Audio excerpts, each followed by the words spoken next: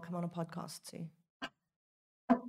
Because I've been away, they're of course very clingy. Now I'm back. I'm delighted to see. Sorry. Hi, welcome. They spend most of their time with me, so now I'm back. That's wonderful. Very close. If you've just joined us, welcome to the 13th episode of the South African Equestrian Federation's podcast From the Horse's Mouth. Busy discussing her wonderful dogs with me is Dr. Sue Dyson, internationally renowned lameness expert, veterinarian, orthopedic surgeon, I believe, Sue. Wears many hats. I think the first time I read about you, Sue, was you wrote a wonderful article about saddle fitting and the importance of saddles fitting the rider as well as the horse. And of course, Sue has just had a wonderful documentary go live. It's the 24 behaviours of pain. Is it poor performance, or is your horse trying to communicate pain behaviour with you? We will be posting a link in the comments to the website for those of you who are interested to go and have a look on this. Sue will tell us, I think there's a course that you offer as well around it, Sue, which is fantastic. And if you want to ask Sue any questions, which I would highly recommend, this is a once-in-a-lifetime opportunity, please do leave your comments in the chat, and I will interrupt Sue in between her invaluable insight to ask those questions for you. So Sue, thank you. I believe you've just landed from Hungary and you rushed home, said hello to your dogs who are now trying to join the podcast. And I just want to say that they are welcome to join. But thank you for making the time to speak to us about this trending, it's gone completely viral, it's so wonderful, documentary of yours. Thank you. It's a pleasure to be here. South Africa is one of my favorite countries. Oh, well, you're going to have to come back soon and speak to all of us in person. So, Sue, I would love to introduce you, but I think people would way rather hear it from you. Would you tell us a little bit about your background, both in equestrian and in veterinary? Well, I became an equine vet essentially because I was a rider. I had ridden from a very young age and had trained ponies and then horses, and had the opportunity to ride for various dealers and various trainers, and so had a huge background of horses. And I was fortunate enough to train 3 horses to upper national level in either eventing and or show jumping. And those 3 horses were real superstars and were subsequently sold. And one became the junior European show jumping champion twice. That's incredible. And the other 2 went to the World Championships, and one of them went to the Olympics twice. So I've had the opportunity to ride some wonderful horses. They weren't always straightforward, so I learned quite a lot about differentiating between difficult behavior versus pain-related behavior, even as a relatively young person. And then I went to vet school, and I only went to vet school because I wanted to be a horse vet. And whilst I was at vet school, I was fortunate enough in 2 respects. First of all, I worked part-time during my vacations for Sheila Wilcox, who was an event rider, the first woman to ride in the European Championships. And through her and her selling activities, I met Jack Le Goff and Bruce Davidson. Jack Le Goff was then the American chef de keep of the eventing team, and Bruce Davidson was then the reigning world champion.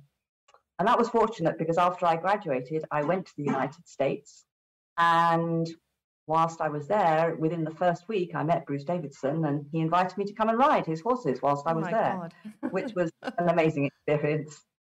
So yes, I was blessed with my opportunities, I think. And I don't think that I could have done the job that I've done as a veterinarian had I not been a rider, because I've always understood horses from a rider's perspective. I have ridden many clients' horses and felt the difference in their way of moving before and after I've removed their pain using nerve blocks. And I've also seen changes in their behavior.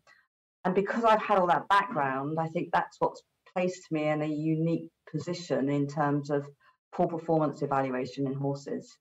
There's no doubt I could not have done this had I not been a rider and had the opportunity to ride genuinely non-lame horses, which I don't think lots of people have never done, and also to ride horses with genuine underlying pain-related problems and learning about how they react differently to you as a rider. I think that's something really interesting, I think, is coming from a rider's perspective and what you feel versus what you see. That's really... Yes, I think I've taught myself to see better having ridden clients' horses. So a client would say to me, "This feels dreadful," and I would watch it, and I could see some things, but after riding them, I could appreciate so much more. And therefore, I was able to train my eye to see what I could feel. And now I'm very, very much better, I think, but it's still a continual learning process at watching horse rider combinations and then being able to say to the rider, "I think you're feeling this, this, and this." And they look at me somewhat surprised and say, "Yes, you're absolutely right." That's wonderful. That's what absolute value to bring to a rider's experience. So what really prompted you to research, obviously besides your experience with your difficult horses, what prompted you into specifically researching and resolving pain as related to poor performance or behavior? Well, I was intensely frustrated that many riders didn't recognize that their horse had problems until they'd been going on for months or even years. So they would buy a horse. They would say it's a 5-year-old. It doesn't seem to want to canter on the left rein. And they would have help from their trainer. And the trainer would either say, "Well, it's the horse being difficult," or "You're not riding well enough." And a year down the line, it still doesn't want to canter on the left rein. And nobody has asked the question, why doesn't this horse want to canter on the left rein? And to me, it's absolutely straightforward. If you are training the horse appropriately and it's not in pain, it should progress. It should respond to simple cues to do easy things like canter correctly on the left rein. And yes, it was just having for years faced this situation when people were recognizing the problems too late. And then recognizing also that some people would be sure their horse had a problem, would take it to their own veterinarian, who would watch it trot up and down in hand and say, "I can't see any lameness." They may or may not put it on the lunge and still say, "I can't see any lameness." And then they would say, "Well, it must be behavioral or it must be a training related problem," and send them back to their trainer. So they were no further forward. Or alternatively, they would say, "You must do a full body bone scan on your horse, which might show us where there is increased bony activity, which may possibly reflect pain." So they would spend a lot of money on a full body bone scan. And as a result of that, it would show up some hot spots. So they would x-ray those areas. Then they would treat those areas and the horse was still no better. So it was absolutely clear to me that the veterinary profession was also bad at recognizing pain-related problems without there being obvious head-nodding lameness in hand. So I felt that maybe that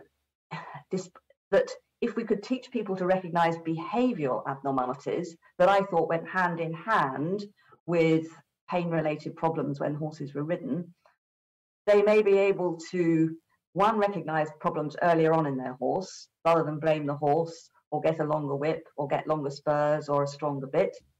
And it might help trainers to recognize that indeed some of these problems are pain-related, and therefore they would get investigated earlier. And the earlier they were investigated, the more likely we were to be able to provide long-term resolution for the problems. So it would hopefully be a win-win situation. And I was absolutely convinced that if we did this research, that my feelings about behavior would be verified. I went into it, obviously, with a group of other people. So I worked alongside a behavior specialist. And I think that they were a little bit less convinced, and the statistician was a little bit less convinced about what the outcome would be. But I was sure that we would be able to show that the behavior of horses in pain was different to those of non-lame horses. We started off on the journey. The first study was very successful, verified all my feelings, and then we developed it further from there by asking the question, well, if we have a lame horse and we look at its behaviors ridden using this 24 behavior scale, and we had shown that the display of 8 or more of these 24 behaviors was likely to reflect the presence of underlying pain. So we then asked the question, well, if we take away the pain temporarily using nerve blocks so that the horse can move pain-free, do the behaviors go away, or are they substantially reduced in number? And indeed, they were substantially reduced in number, showing absolutely clearly that they were pain-related. There was a causal relationship between the pain and those behaviors. And it also demonstrated that those behaviours were not habitual. Many people seem to think that, oh, he always swishes his tail. That's normal for Fred. Fred always swishes his tail. It must be habit. Well, Fred swishes his tail for a reason. But we have to remember, and this is a very important thing, although we have identified 24 behaviours, the majority of which are at least 10 times more likely to be seen in a lame horse than a non-lame horse, each of those behaviours individually could have another explanation. That's great. So, for example, the horse may switch its tail when you apply a spur cue, or it may put its ears back transitorily, which doesn't mean anything. So it is the total number of behaviours, and those behaviours have to fulfil strict definitions. So just flicking the ear backwards and forwards doesn't count. The ears have to be back for 5 seconds or more. So it's the total number of behaviours which is the crux. And we also have to bear in mind that this isn't a pain scale. It doesn't tell us about the degree of pain. It just tells us that the horse does have musculoskeletal pain. I think, and it could. Sorry, go on. I was just going to say that horse riders themselves tend to be quite masochistic, and a lot of them are riding with some pain or have ridden with pain themselves. And I found what was really interesting is I've had friends qualify to ride in Paralympics, but they can't actually grade pain on a threshold for humans even. Yeah. So they can't use chronic pain as a special qualifier, because there's no way for us to accurately measure it. So it's interesting you saying that we can't actually verify a threshold for horses. We can only mark the behaviours. Yes, and you can have 2 horses which have identical problems. For example, they may have an injury to the top of the suspensory ligament of both hind limbs, and they may show different abnormal behaviours, and the number of behaviours that they show will be different. So it's not these particular behaviours related to this particular painful condition. So every horse is an individual. And just like people, some people have higher pain thresholds than others. It's the same with horses.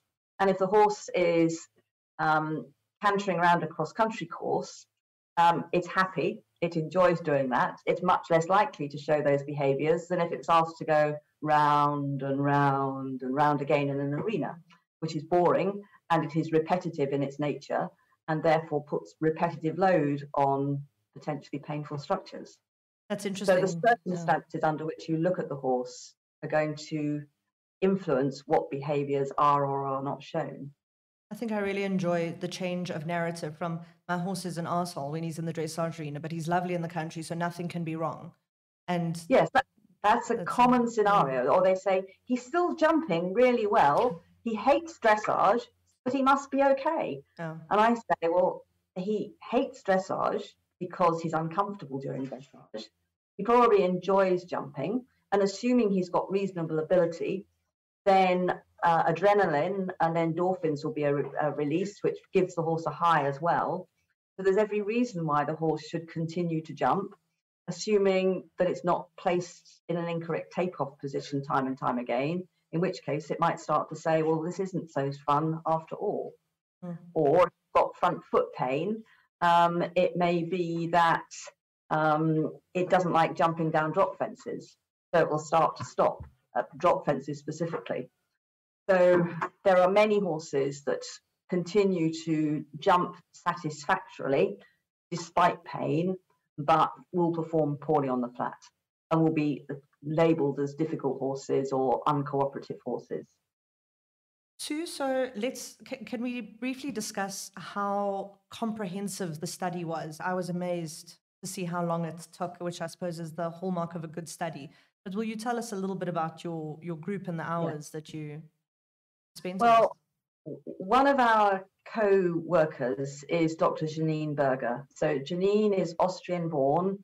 She trained as a rider, as a trainer in Austria, and then went to vet school, became a veterinarian, and then went to the United States. And she is board certified in both veterinary behaviour and veterinary welfare. And I fortuitously met her through a friend, and I was chatting through with her the problems that I was encountering. And she said, well, let's start a project. We can do it together. And I said, yes, let's start. So they then made another trip to the United States in order to spend hours looking at video footage of normal and abnormal horses. so that we could create a long list of different sorts of behaviours that we recognised in ridden horses. And then we had to, and this finished up being 117 different behaviours. 117? Yes, to begin with. Okay. Because there were all sorts of variables. So you could have one ear forward and one ear back. So that would be one behaviour, and both ears back would be another behaviour. Okay. And we also assigned scores to those behaviours. So both ears forward would be a 0 and both ears back would be a 3. So each behaviour was given a score of between 0 and 3. So then we applied this 117 behaviour ethogram to 13 non-lame horses and 24 lame horses, of which we had good quality video footage of them doing a walk, trot, canter, 10-metre diameter circles in trot, and lots of transitions. And by comparing the lame and the non-lame horses, we were able to establish that there were 24 behaviours, the majority of which were 10 times or more likely to be seen in a lame horse versus a non-lame horse. So we selected those 24 behaviours, and then we reapplied this 24 behaviour ethogram to the same group of non-lame horses and lame horses to determine whether or not there were significant differences. And indeed there were, in that the average score for a non-lame horse was only 2 out of 24, with an upper value of 6, whereas the average score for a lame horse was 9, with an upper score of 14. So it's clear to see that these are big differences. So the next phase was one which I mentioned a little bit before, is comparing horses before and after the use of nerve blocks to take away their pain, to see if their pain behaviours changed. And they had mean scores of about 11 out of 24 before we started, and finished up with average scores of only 3 afterwards. So again, a substantial reduction. And then the next phase was to say, well, these studies were done by people that we had trained, particularly one of my former colleagues. Could this ethogram be applied by people who had no veterinary background and had had no training in its application? So we then used a group of 21 horses, of which we had video footage before and after we had removed their pain using nerve blocks. And the 10 assessors were compared with a trained assessor.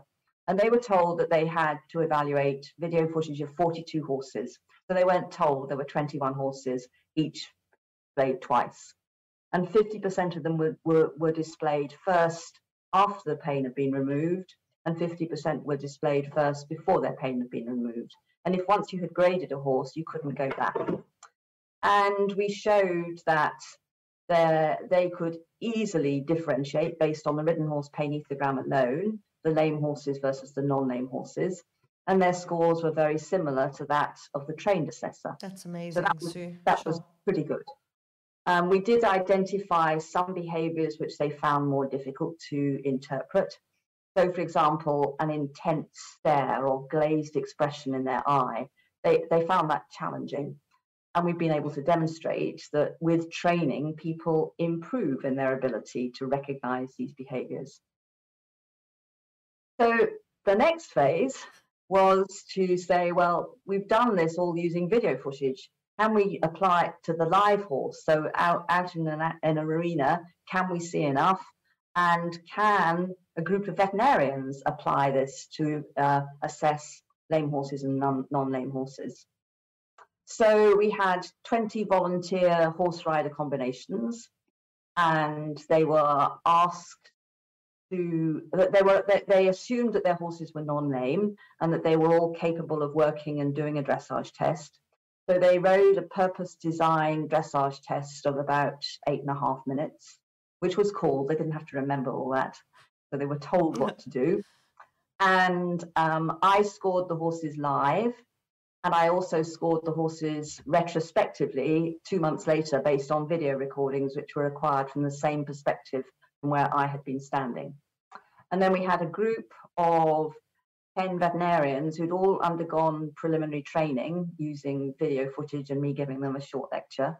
And then they graded some horses based on video, and I gave them feedback. So they came for the day to assess these horses.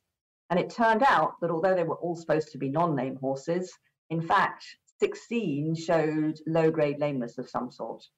It was only perhaps visible under certain circumstances, for example, in circles on one rein. Where that horse is just suddenly such a naughty horse for no reason. Yes. You know? Anyway, the results were incredible in that the vets pretty much agreed with my scores. My score live matched my score on the video recordings.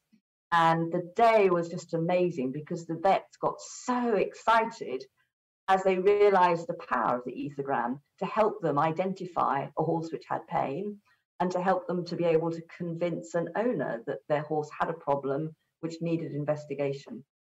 So that was an amazing day. That's really special. It's really fantastic also, Sue. I think that a tool has come out of this, you know, which I think academic writing is always wonderful, and I'm a big supporter of it. Sometimes it's nice to have something quite tangible and meaningful for owners to take away and go, this is something for me that is going to stand me in good stead with every horse that I work with and ride. Absolutely. And I think riders have found it empowering. Yes. Because some of them have been convinced their horses had a problem, and they may have sought professional advice and they've been told, oh, no, we don't think your horse has got a problem. And then they said, well, now we've scored it and this horse scores 9 out of 24. And they've persuaded vets to do better investigations. And it's been a huge relief to them because their trainer has told them it was them. It was the way they were riding a horse. And suddenly they're making a vet listen to them. They're making their trainer listen to them too. And some of these horses have been turned around in their performance because the underlying problems have been recognized.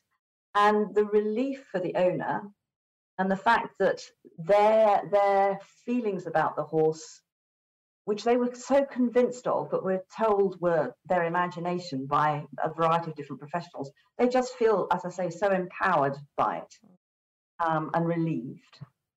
I really love there was a quote from someone who I interviewed a while ago, and he said, horses have galloped into cannon fire for us. It's really weird that they would be saying no to a puddle or a water tray, or, you know, and the onus should be on us. And there was somebody else who I can't remember who it was, who said often a rider who's very in tune with their horse is actually picking up something that's subclinical before it's really manifesting, and we should really listen to them. And it's hard because sometimes, you know, the paranoia can creep in, and I've been that rider as well. I've been the rider who's been very dismissive myself. I think we all have.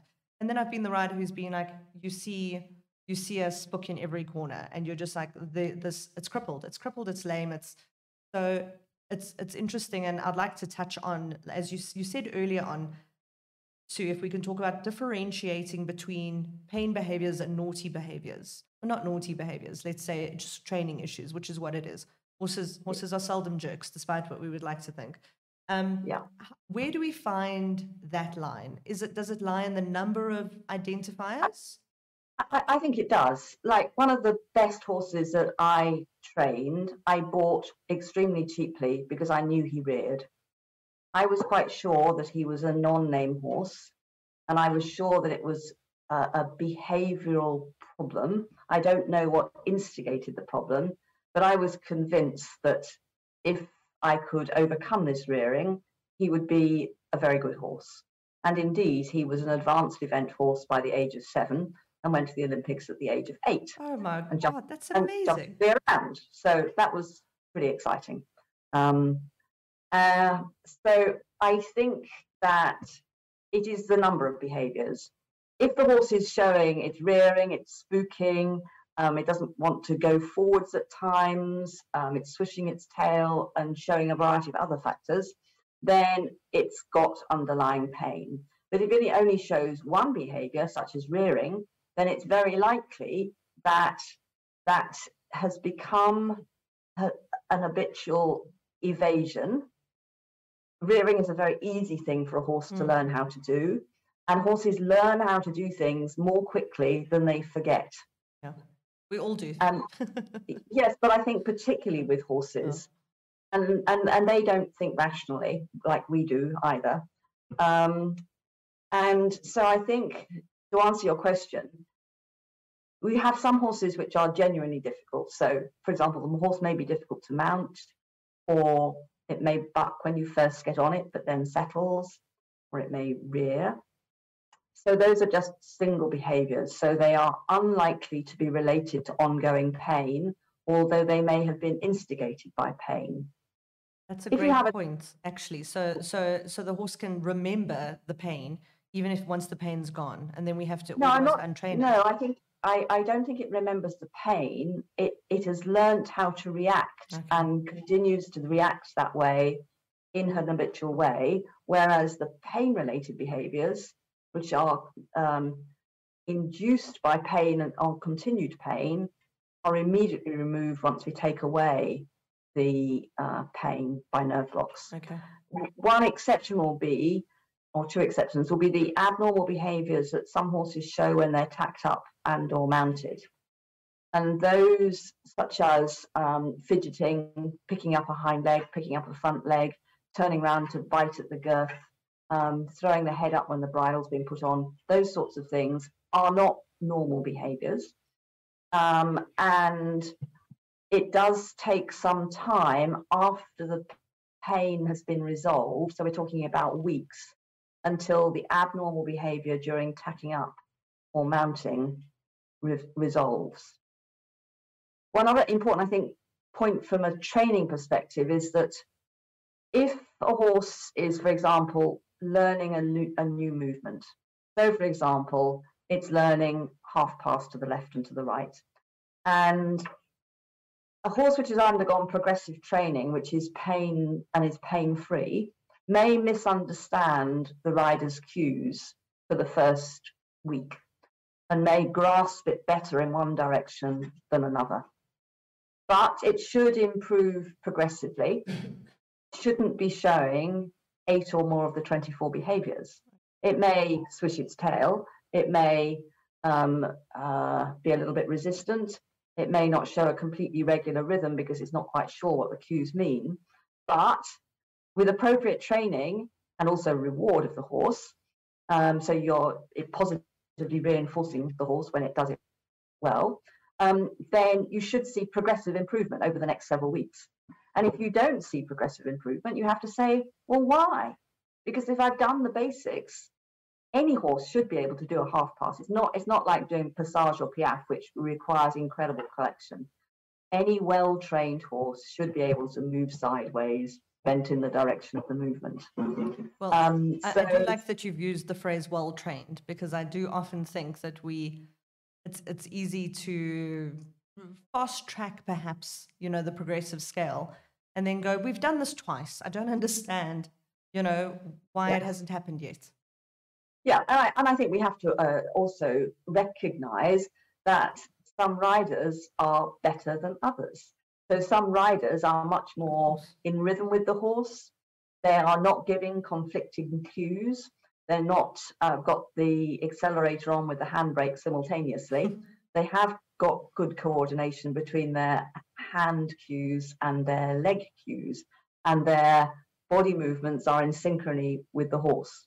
Whereas you have other riders who are less well in balance. The saddle may not fit them very well, so they find it more difficult to maintain their balance with the horse. The saddle may actually make them sit too much towards the caudal or the back of the saddle, so they're overloading the back of the saddle, which can contribute to discomfort. And the rider may also be sitting crookedly, either because they have a physical problem themselves, or because they're just not bodily aware of how their body is positioned. And those factors can all come into the equation that we have to consider whenever we put a rider on a horse. It's not just simply thinking about the horse. We have to think about the horse rider pack triad, as it were. So you've mentioned rearing, fidgeting as a couple of the behaviors. Would you mind briefly taking us through the 24 behaviors? We are obviously trying to direct people to your wonderful documentary, but if you wouldn't mind. So moving the head repetitively up and down is one, or moving the head from side to side, not necessarily all the time, but episodically during a work period. And we generally advise that horses are watched working for between 5 and 10 minutes. And the ethogram or the checklist is applied during that period. And if it is an upper level horse, we need to see it go through its full range of movements, because it may appear completely comfortable when performing working trot around the periphery of the arena. It may only be when it's asked to do canter pirouettes, for example, or one-time flying changes, that it shows its discomfort. So going back to the behaviours themselves, the ears being behind a vertical position for 5 seconds or more,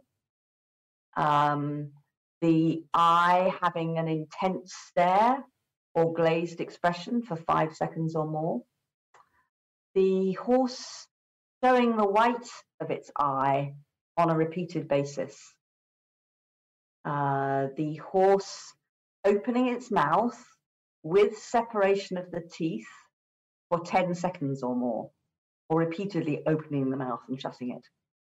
The tongue either lolling out all the time or popping in and out at the side or at the front. The horse's head being behind a vertical position for more than 10 seconds for an angle which is 10 degrees or greater behind the vertical. Or the horse's head being in front of a vertical position for 10 seconds or more, for at least for an angle of at least 30 degrees. The horse being reluctant to establish canter, or repeatedly striking off on the wrong leg, or becoming disunited. The horse moving crookedly, so when you watch behind, the hindquarters don't follow the tracks of the forelimbs.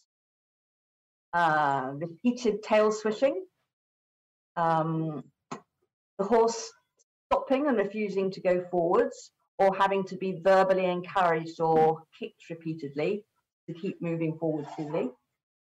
The horse having an erratic rhythm, so going at a reasonable pace to begin with, and then suddenly hurrying and then slowing down again. Or the horse having a rhythm which is much too slow, which looks a bit like a passage-like trot. And then stumbling more than once during the work period, or having a repeated bilateral hind limb toe drag. And then finally, either bucking or rearing. Sue, I'm listening to that, and that's when you listen to it, you're going tick, tick, tick, tick. I'm sure there's a lot of riders having that moment. I'm very interested to hear you talk about a 5 to 10 minutes period, and this of observing the horse doing multiple movements. And I'm particularly interested by that, I suppose, not to throw shade at any professionals, by this idea that we take the horse in hand, we trot it up and down the driveway, once away from us, once back, and we go, no, the horse is fine. So how extensive, before we go into, and I would like to discuss with you what are some diagnostic things, but for you employing these 24 behaviors, this ethogram that you talk about, how long should you say 5 to 10 minutes, but what behaviors do you want to see them on circles and straight lines, on hard ground and soft ground? Or is it just within their normal routine?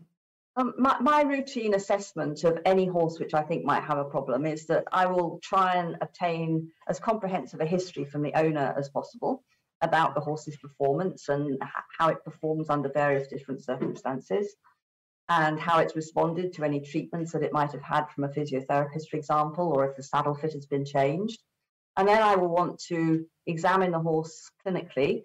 So doing an examination at rest, looking at the horse's muscle development and muscle symmetry, looking at its posture at rest, and then systematically feeling the limbs for any heat, pain or swelling, and then manipulating the limbs to determine if there's normal range of movement of joints and if movement of the joints hurts or otherwise. I will then see the horse move in hand, in straight lines, walk and trot.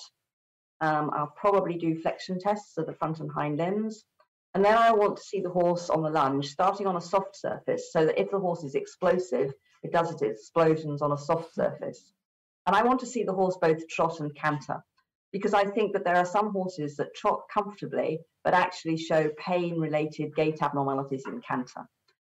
So I'm looking at the horse carefully on the lunge, in both trot and canter, on the soft surface on both the left and right reins. Then I'm going to move to a firm surface, which I want to be a surface with reasonable grip. I don't want it to be slippery concrete, because no horse is going to trot in a comfortable way on slippery concrete.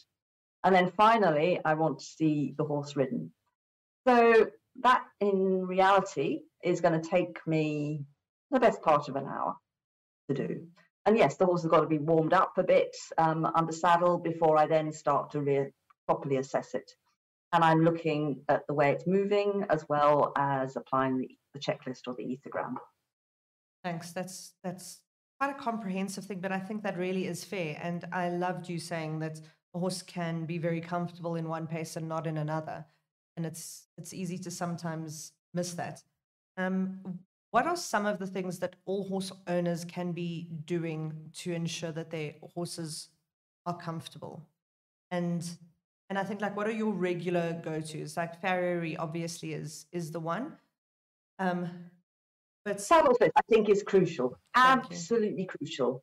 Because if you've got uncomfortable shoes, it's not pleasant to walk, and it's not pleasant to stand up for prolonged periods. I think saddle fit is something which has been historically underestimated with respect to its influence on horses' movement quality and behaviour. And we have to realise that horses change in their shape over time. So just because the saddle fitted 6 months ago doesn't mean it still fits now. So I think I cannot emphasise sufficiently the importance of good saddle fit for both the horse and the rider. Because if the saddle doesn't fit you properly, you won't be able to ride properly in balance, and you are likely to get uncomfortable and compromise your own movement, which has a knock-on effect on the horse. I've got a 5-year-old daughter who wants me to carry her around a lot, Sue, and this is music to my ears. She's the worst live weight I've ever felt, so I feel very sorry for my horses. Sorry, carry on.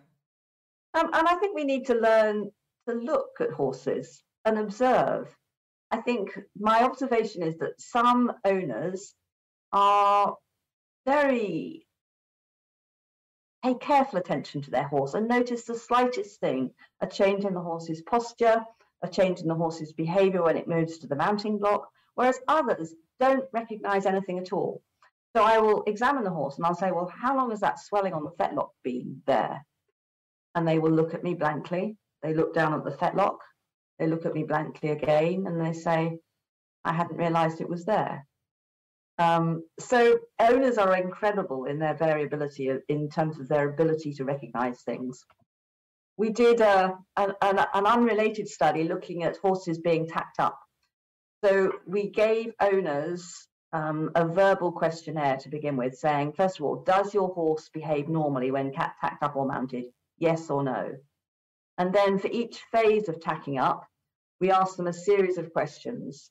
So for putting the bridle on, does your horse stand still? Does it pick up a front leg? Does it put its head up when you want to put the bridle on? Does it repetitively mouth the bit? Does it place its ears back, etc., etc.?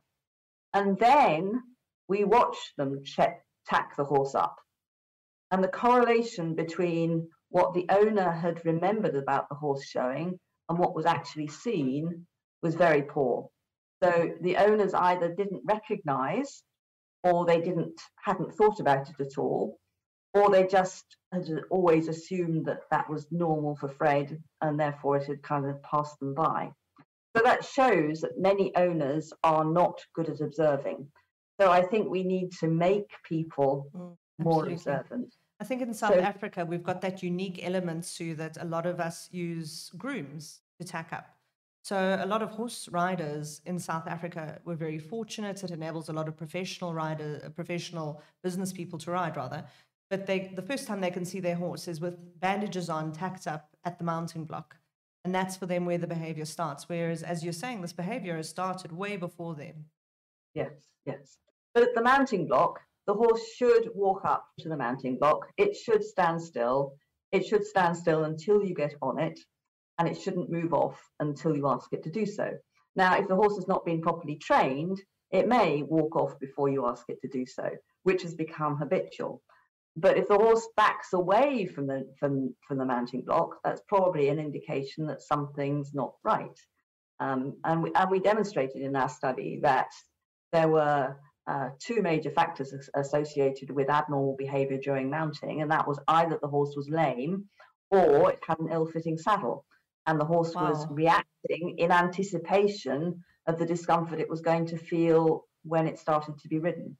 That's astonishing. That's a really clear line there. That's quite hard to ignore, I think. Sorry, Sue. Yes. So I would say, once you start riding, it's so easy now to acquire video footage of horses. That you've got great phones which have wonderful quality video recording facilities, and assuming you can zoom in so that you can see the horse full screen all the time, if you have the horse video recorded on a regular basis, you can go back and look at the horse's behaviours, or you can video a friend and you can do it together, so it's a collaborative effort. So I think it's a bit like a car having an MOT. You can do your own MOT on the horse by monitoring its behaviours. And if the behaviours start to change, that's an indicator probably that something's not quite right. I think we're definitely all happier when we're pain-free. That's quite interesting how perhaps we've gotten away with this narrative around horses for so long, and a testament to their good natures. Do you find that the attitude, and I'm particularly keen to speak to you because the FEI General Assembly is in South Africa for the first time ever this weekend, and with that, of course, comes the development of the Equine Ethics and Wellness Council. Do you find that there's a change in attitude towards our equestrian athletes, that we're getting this more, the Two Hearts campaign was lovely, but that genuine empathy is becoming more of a vibe? I think it's being talked about a lot more, but I don't think we've got much action yet. And that's in part, I think, because too many people have been exposed to uncomfortable horses for so very long. And they maybe have never ridden a non-lame horse, so they don't know how a non-lame horse feels in terms of its quality of movement. And they learned to ride at a riding school when most of the horses were slightly uncomfortable, and they all had their ears back and swished their tails and weren't very keen to go.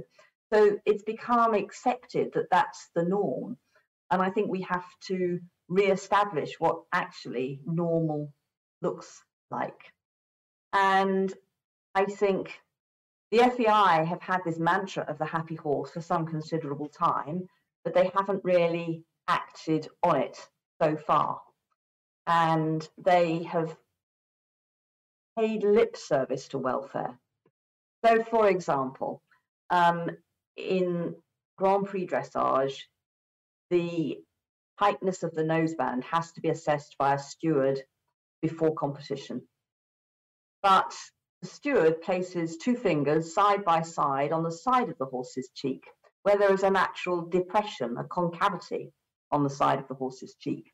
So even if the horse has got a really tight crank cavesson noseband, which is putting huge pressure on the nasal bones, to the side of the nasal bones, you can still put two fingers in. So there's a rule there, but the rule is being enforced in what I think is a stupid way. Because the only relevant places are on the front of the nose or under the back of the chin, where the noseband is creating pressure. So I think the FEI have got welfare on the radar now, and they've set up this committee, which hopefully will do some good. But there's still some huge issues out there. So they banned roll cur in dressage horses, and that is monitored by stewards in the warm-up area, and people do get stopped. But I was at Lyon Horse Show the week before last, big international horse show in France, and I was watching 5-star and 2-star horses warming up for show jumping, and you had them with really tight draw reins, clearly being ridden in roll cur. And there's no rule to restrict that in show jumping. So you've got dual standards across the different sports, and nobody's talking about show jumping horses. I mean, yes, you have things like wrapping comes up, and there's been a big hoo-ha about that recently. But there's just so much more that I feel could be done and has to be done, because we know what happened after Tokyo and the debacle in the modern pentathlon and the loss of riding within weeks from that sport at the Olympic level. And we cannot underestimate the power of the people who want to say no. Absolutely. I think that's absolutely crucial. And it's been quite an eye-opener to me, really, looking at our documentary and the comments that have come up on YouTube. I was going to ask you about that. Even amongst the horse lovers, there are lots that are anti-horse sports. Now, I think some of their comments are said from a misguided perspective because they don't understand what goes on at higher level sports. And they say jumping must be bad, for example. I don't think jumping must be bad necessarily. And I can certainly say we have got evidence from data we have collected at competitions that we have a far higher level of horses which are uncomfortable at the grassroots level at competition than we do at five-star level. Yeah. And I think if I was to say where are the major welfare issues, I would actually say it's at a much lower level than at the upper echelons of the sport. Yeah. High performance people are motivated to look after their horses. And absolutely. I mean, that they are professional riders. They're earning their livings out of these horses. So the horses have to be well looked after. Now, that's not to say there still couldn't be some improvements, but I think on balance, the data that we have acquired using the ethogram during either competition warm-up or during the dressage phase of competitions themselves, we've shown that the majority of horses are comfortable horses at the high levels, which I think provides strong evidence in support of continued high-level competition. And as I say, it's at the lower levels that we see a more worrying picture. What changes would you like to see come about, basically, from this? I would imagine that the ultimate thing would be I mean, I'm not saying we have to motivate people to be empathetic towards their horses, but I suppose if people can start to see that pain has a negative effect on performance, even if the outcome is removing the pain for the better performance, that's going to motivate more and more people to remove that stumbling block, surely. I think so, because we've got really, really good evidence. So, for example, at five-star 3-day event level, horses which are assessed during the warm-up for dressage, if they display 7 or more of the 24 behaviours, compared with horses that score less than 7, they have higher dressage penalties. They're more than twice as likely to be eliminated or retire cross-country. And if they do finish, they have lower finish places. So it's quite clear that there is a relationship between performance and the presence of low-grade pain. And we've done the same thing at Grand Prix dressage level and the same thing at lower level eventing. And at each level, you can see very clearly that there is a substantial influence of, albeit low-grade pain, on performance. In the absence of low-grade pain, these horses perform better. So it's a win-win situation. For me, for riders, if they recognise it's a problem, we can potentially improve your horse and it's going to be more successful. And it may also be safer, because if we can reduce the number of falls or rider falling off because the horse has stopped, for example, that has to be a good thing. That's a fantastic approach. And Sue, where does it start? I often feel, for example, that dressage, I'm a dressage rider myself, follows judges. So I feel, like what the judges reward is inadvertently what people start doing outside of the arena. So when the Dutch were doing well, Rolke had a swell in popularity. Then, of course, Vallegro came and changed everything, and who knows what's coming next. Where do you think we change this welfare narrative within the sport? Well, I do feel we've still got a major problem in the way in which we are training horses, which is also related to how we're breeding the horses as well. And we still see far too many horses working with their head behind the vertical from a very early stage in their training, which I think has deleterious consequences to the entire movement of the body and the development of the appropriate musculature, the development of the right neuromuscular pathways. So I think this tendency to work horses with their head behind the vertical position, which is very, very common in every discipline that I watch at all levels, is a major deleterious factor. And there have been studies, not done by myself, that have shown that at upper level dressage, there is an increased tendency for horses with their heads slightly behind the vertical to be better marked than the horses with their heads in front of the vertical. Or they're not being penalized. The dressage rules are very clear for all disciplines that the front of the head must be in a vertical position or slightly in front of the vertical position. And that should count for every single movement. But it's clear that horses are doing very well despite their heads being behind the vertical position.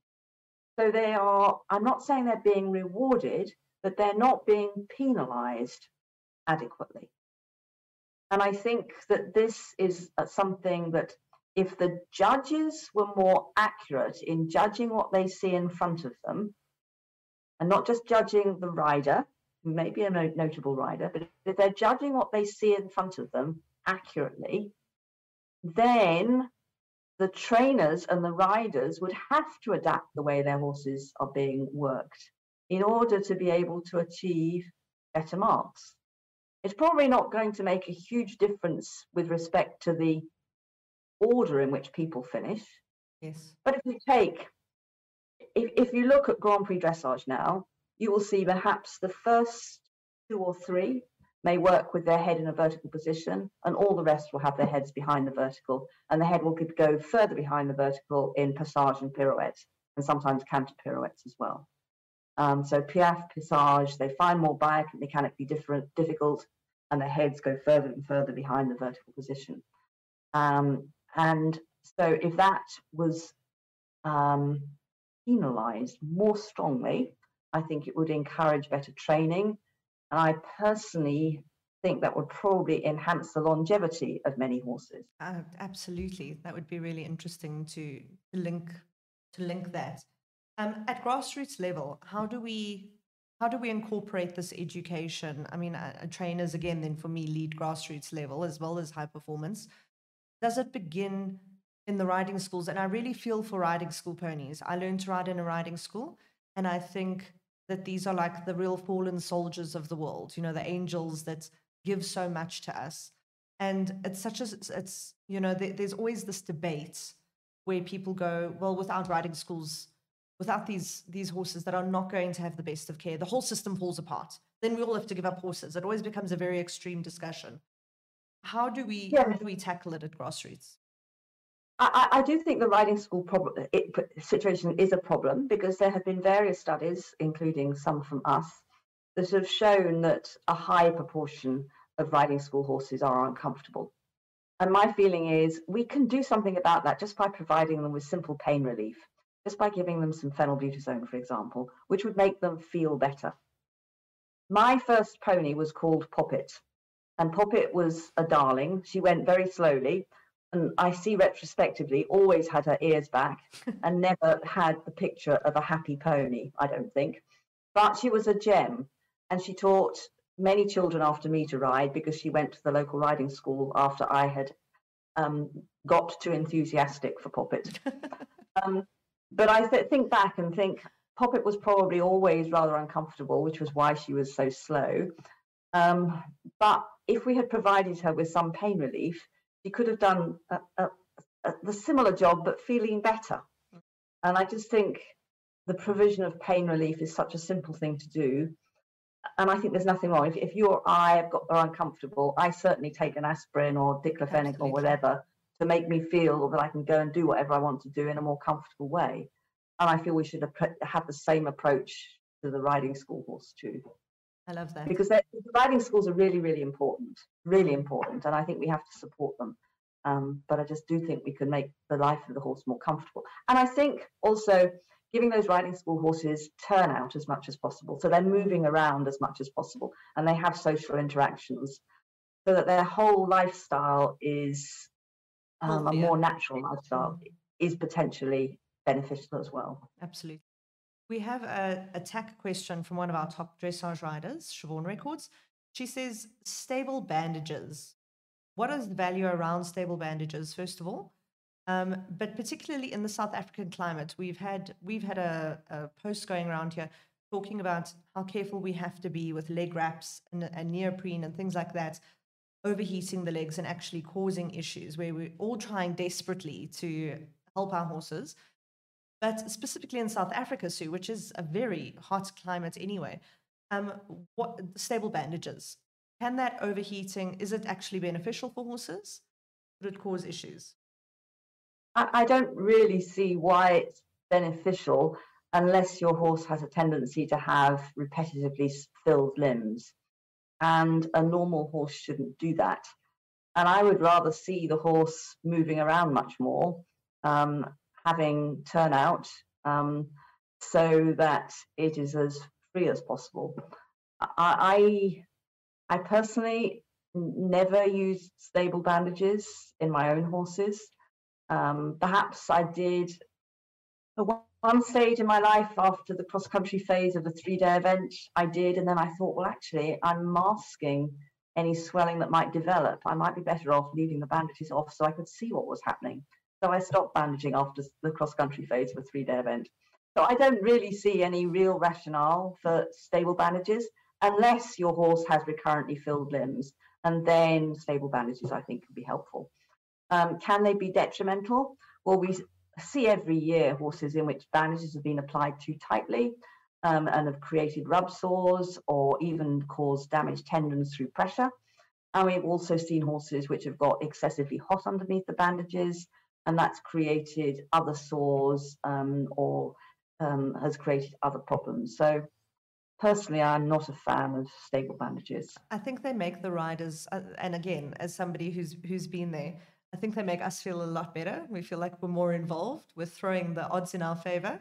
And yeah, I think I would say just look at the legs. Yes, look at the legs, feel the legs. Make sure you know how your horse's legs feel on a daily basis so that you pick up the differences. But also be aware that horses have a remarkable ability to control the temperature of their legs, and they can do so differently in the right and the left leg. So just because the right leg feels hot doesn't mean the right leg has a problem.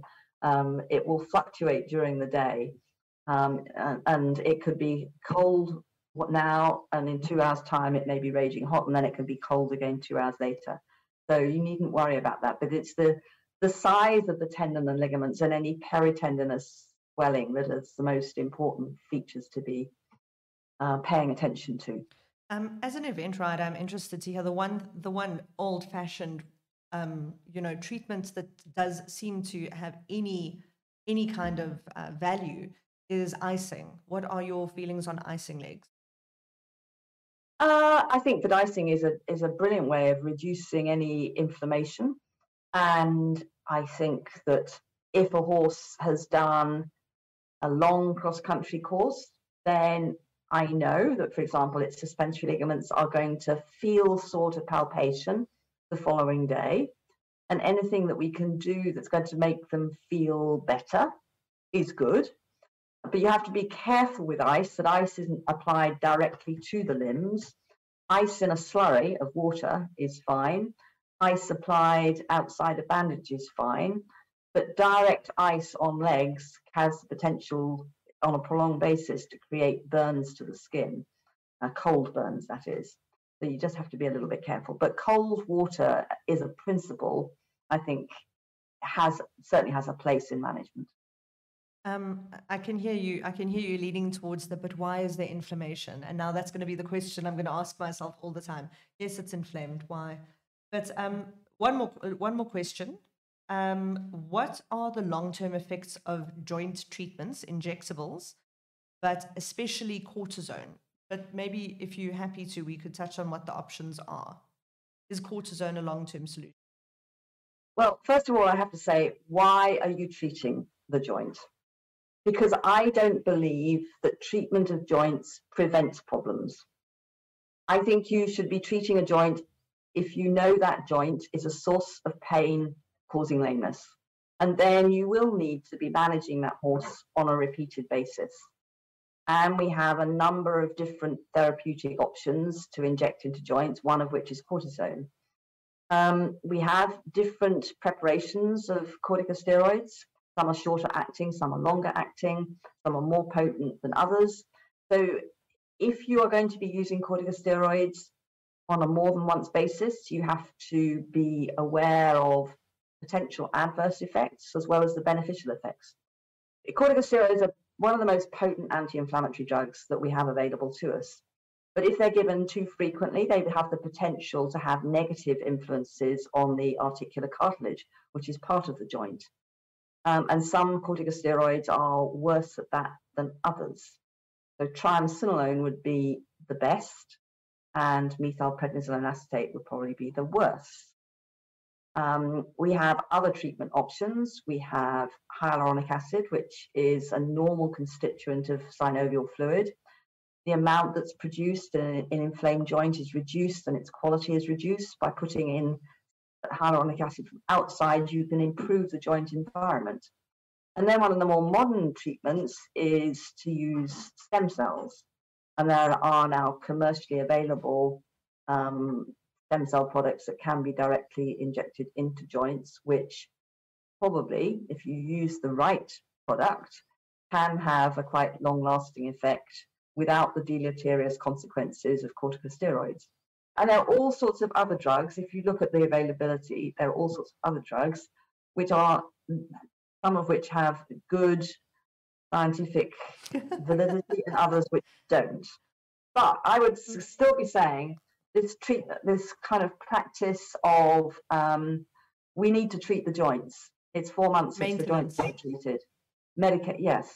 Why? Why? Is there any indication that that is of any benefit to the horse unless that joint has an underlying problem? And I would say no. If the horse we know has a problem, then we have to determine what is the optimal interval between treatments for that specific joint. But to be thinking, oh, it's time that we medicated the coffin joints, the fetlock joints and the stifles and the hocks, to me is ridiculous. And injecting joints is not a non-invasive procedure, and it is not without risk to the horse, because there's always, whenever you stick a needle into a joint, the potential of introducing infection, which can have devastating consequences.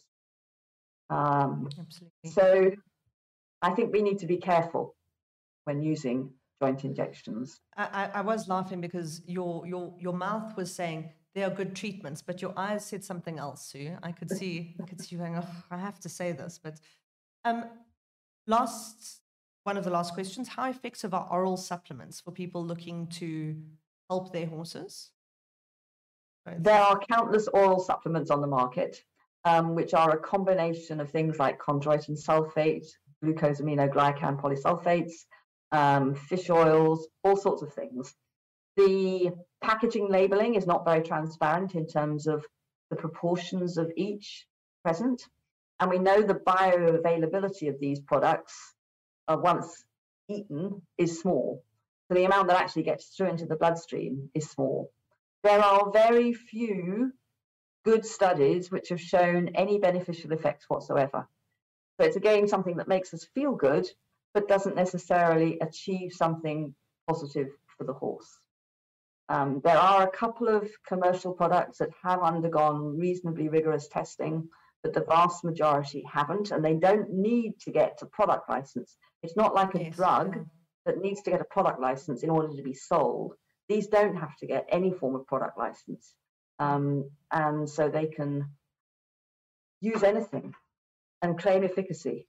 We also which is not necessarily true. We interviewed an FEI vet about doping, and I was fascinated to hear that you can use the label FEI safe, I think, without actually knowing if there's no test, so people have to be incredibly careful now with doping as well, around that. Besides saddle fitting and good training, that's or bad training rather, that could be negatively affecting horses. What are, this is a bit of a loaded question, but what are the top 3 pathologies you see in unhappy horses? don't think we can ignore the rider at lower levels, particularly. In terms of rider size, which I refer to both height, shape, and weight. The population is getting bigger, and we're not necessarily finding the right horses and the right saddle to accommodate those larger riders on particular horses. So that, I think, is an issue. It's not an issue at the upper levels of competition, but it's certainly an issue lower down. I think that there has become an increasing trend for horses to do more and more and more work in arenas. And so they are more susceptible to repetitive strain injuries. And the surface maintenance of those arenas is not necessarily good. And the horses are not doing enough work on a variety of different footings, so that they may then be going out and competing on firm grass, but they've been training on deep sand, and their bodies are not properly adjusted to be able to work on a variety of different surfaces. And then I think that horses are meant to move around all the time, and they don't do enough of that.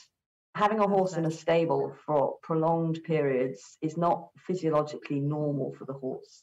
And the more a horse can move around, the better.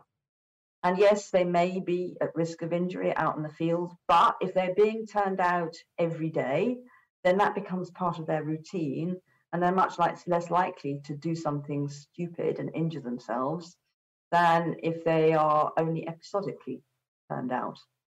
So I think that there are various management practices that we have to think about. And we have to think that every horse, you have a dressage horse. A dressage horse needs to see the world. It needs to go out. I love that. It needs to do some pole work and even do some little jumps. Dressage riders need to see the world, Sue. Yes. Yes. So I think both from a mental and a physical point of view, that these horses have got to do more and see more. And if we don't, then we run into potential problems. And the problem is that these horses are so stoical. They put up with so much. Absolutely. They're their own worst enemy. Totally.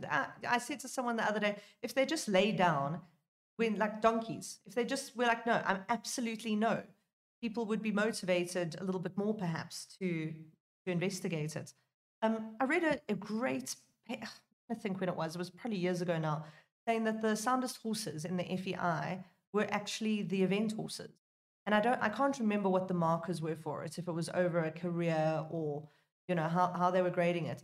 But the gist of the article came down to that they worked on multiple surfaces, and also that they conditioned their horses' bodies well. So doing multiple disciplines, to your point.